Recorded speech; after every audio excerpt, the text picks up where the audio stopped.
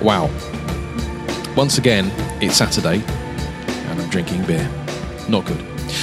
Welcome. It is Saturday, the 17th of November, and it is literally seconds past midnight on Saturday morning. So a very warm welcome, assuming you're inside, in which case a very cool welcome if you're outside.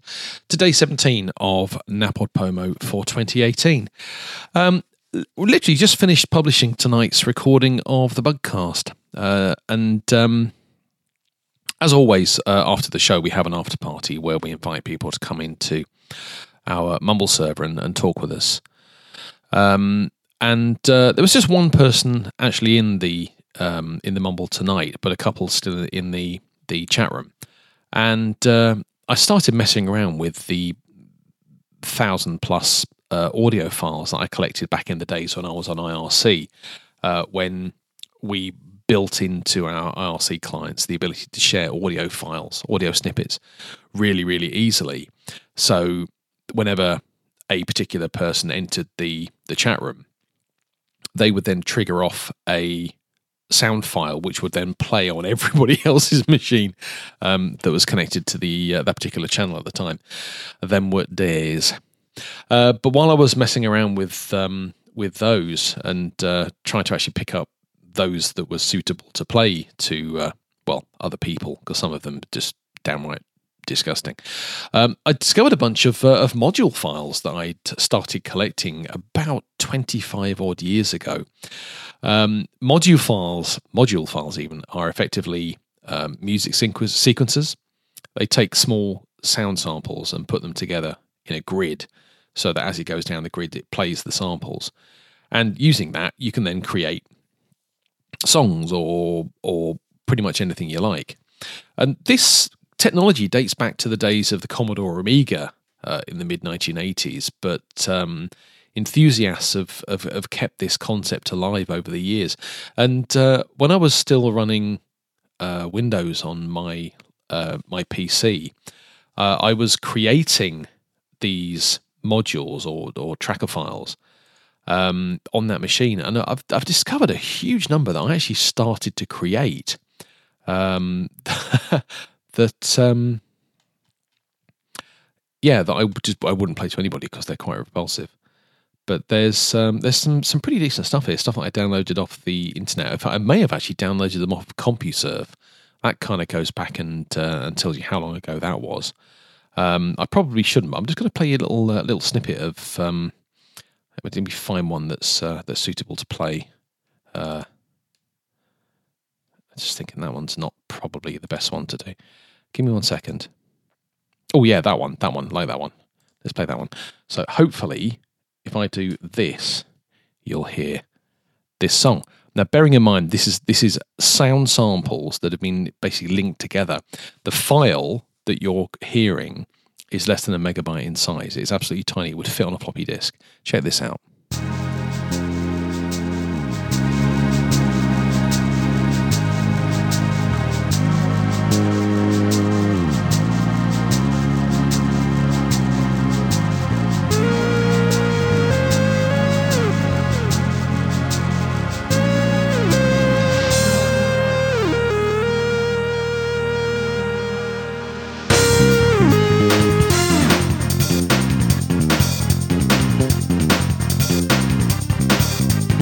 Now, obviously, it's very electronic and very much out of the 80s. Some are slightly more 80s than others. But you have to admit, it's actually quite reasonable sounding in the grand scheme of things. But, so I've been messing around and discovering some of those.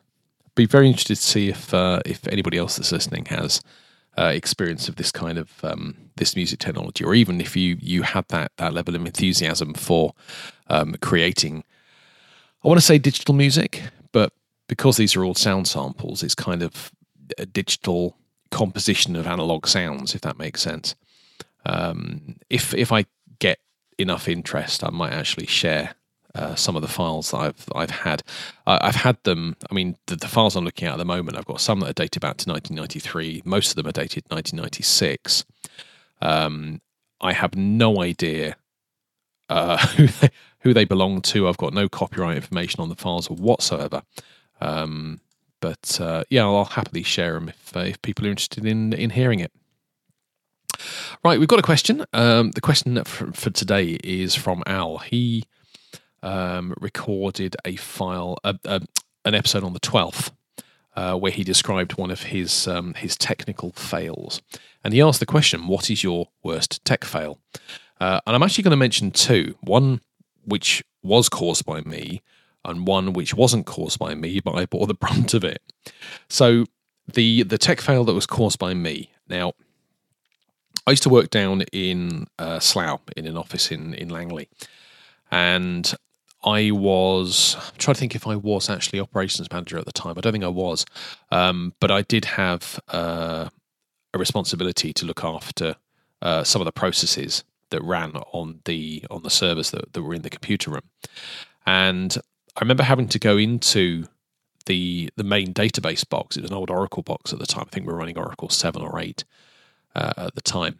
And this server, it was a box on wheels. It was like a server cabinet on wheels.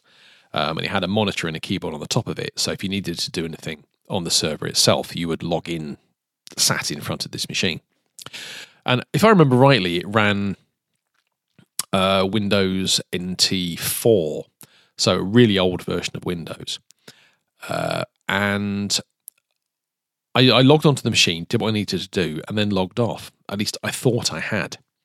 Now, back in those days, when you did click the start menu and chose shutdown, you then got a little menu on the screen that said, do you want to shut down this machine, restart it, or log off?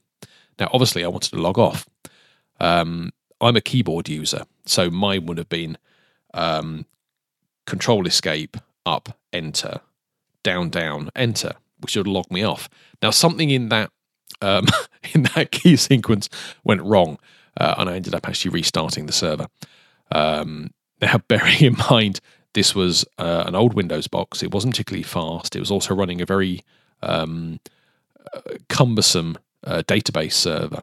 The downtime on it was, let's say, it was significant, and I got into serious trouble for doing it.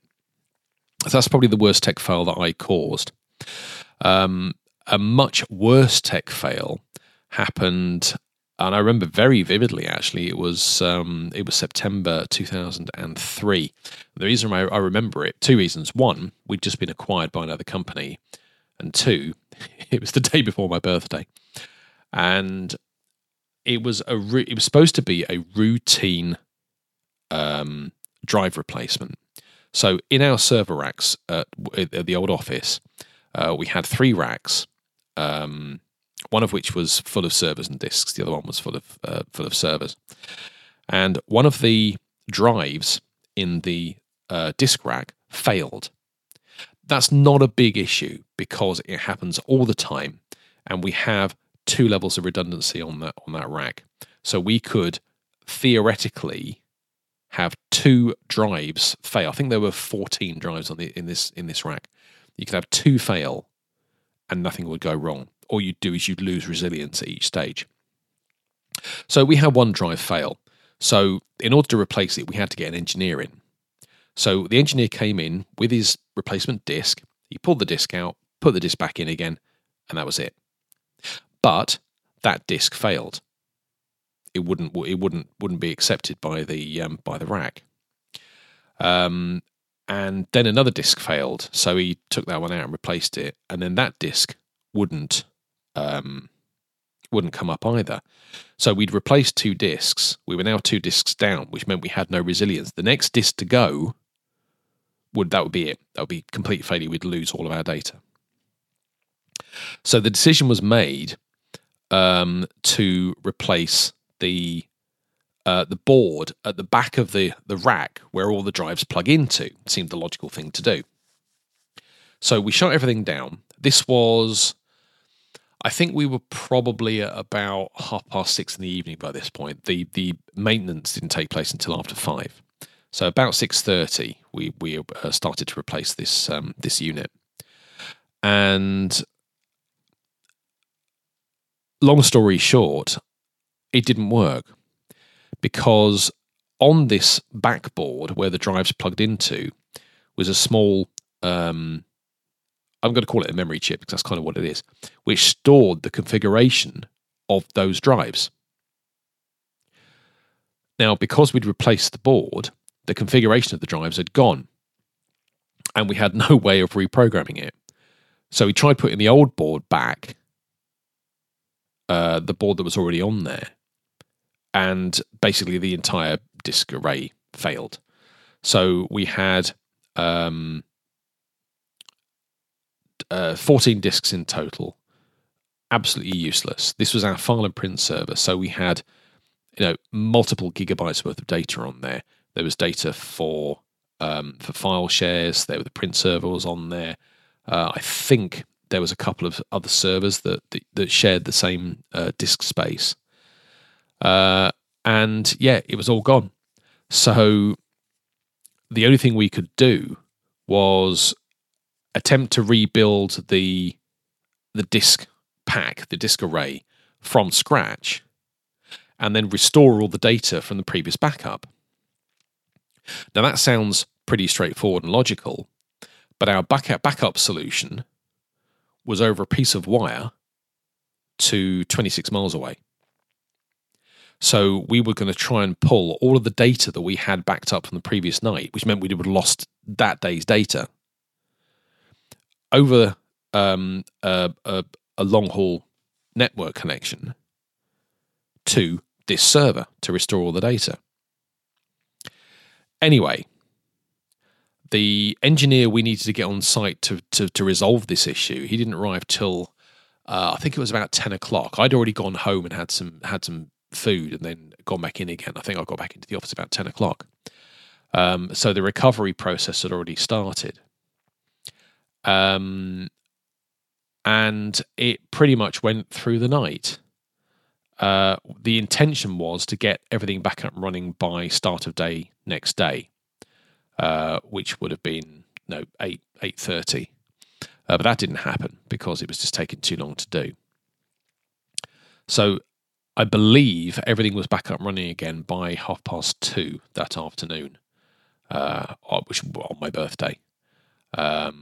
And because I'd kind of been there to oversee it from a local operations perspective, that meant I just pulled a 30-hour work shift, minus the time I went home to get some food. I hadn't slept. So I was told to go home. I don't know, uncertainty at all. Go home. That's it. You're done. You've done your work. Go home. And I slept for the rest of the day, which is really unfortunate. But, we got the job done. It was a really unfortunate set of circumstances that we lost all this data. But, it turned out okay in the end. But thankfully, touch wood, I've not had a situation of a failure situation as bad as that since. Yes, I've made the odd mistake. Yes, I've probably restarted services when I shouldn't have done, but it's not necessarily a bad thing. As an amusing aside, the guy who helped us to restore the data to this server was actually from the company we had just been acquired from. So my original employer, and we were still in the handover stage. So our servers hadn't been migrated over to the new company yet. And he's a really good bloke. He really knows his stuff. He's incredibly knowledgeable on pretty much everything that he does. But the chap, he fell from grace quite spectacularly. Because he was a system administrator and had pretty much full access to all systems, it turned out that he was actually dealing in pornography. So he was accepting orders from people, writing pornography out to CDs and the like, using company property, and then shipping it out using company couriers. But he was obviously able to erase his tracks of downloading this material and writing it to CDs and the like because he was in that position of privilege. What caught him out was lo-fi technology. And what happened is it turned out he was taking orders for this material over a corporate fax machine. And somebody came up to the machine one day, just, as you do. Oh, I've got this bit of paper, I need to fax it to somebody. Oh, what's this on the top? Oh, yeah, he didn't work for the company any longer. The chap, which is a real shame, because like I say, he was very knowledgeable. But yeah, stupid is the only word I've got for him. Absolutely stupid.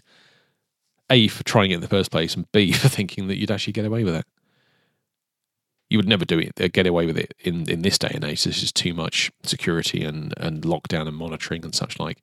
You'd be very surprised. My work laptop is strewn, can't think of a better word, with forensic analysis software and antivirus and anti-malware and all the rest of it, to the point where you need a machine of a certain spec to actually run the software that's on there to protect it in the first place. Which is, I don't know, a little bit counterproductive perhaps. Be nice if we could get rid of all this software and actually have a machine that runs. Anywho, thank you very much indeed to Al for that question. And thank you very much indeed to Peter for interacting with me over the last 24 hours. Liked yesterday's episode. I'm actually planning to record an interview tonight with the creator of NaPodPoMo. So if time allows, I may publish that tomorrow for Sunday's episode. So we'll see how that goes. Anyway, so it is the weekend, so enjoy your Saturday, and I will speak to you tomorrow. Have a great day. Ta-da.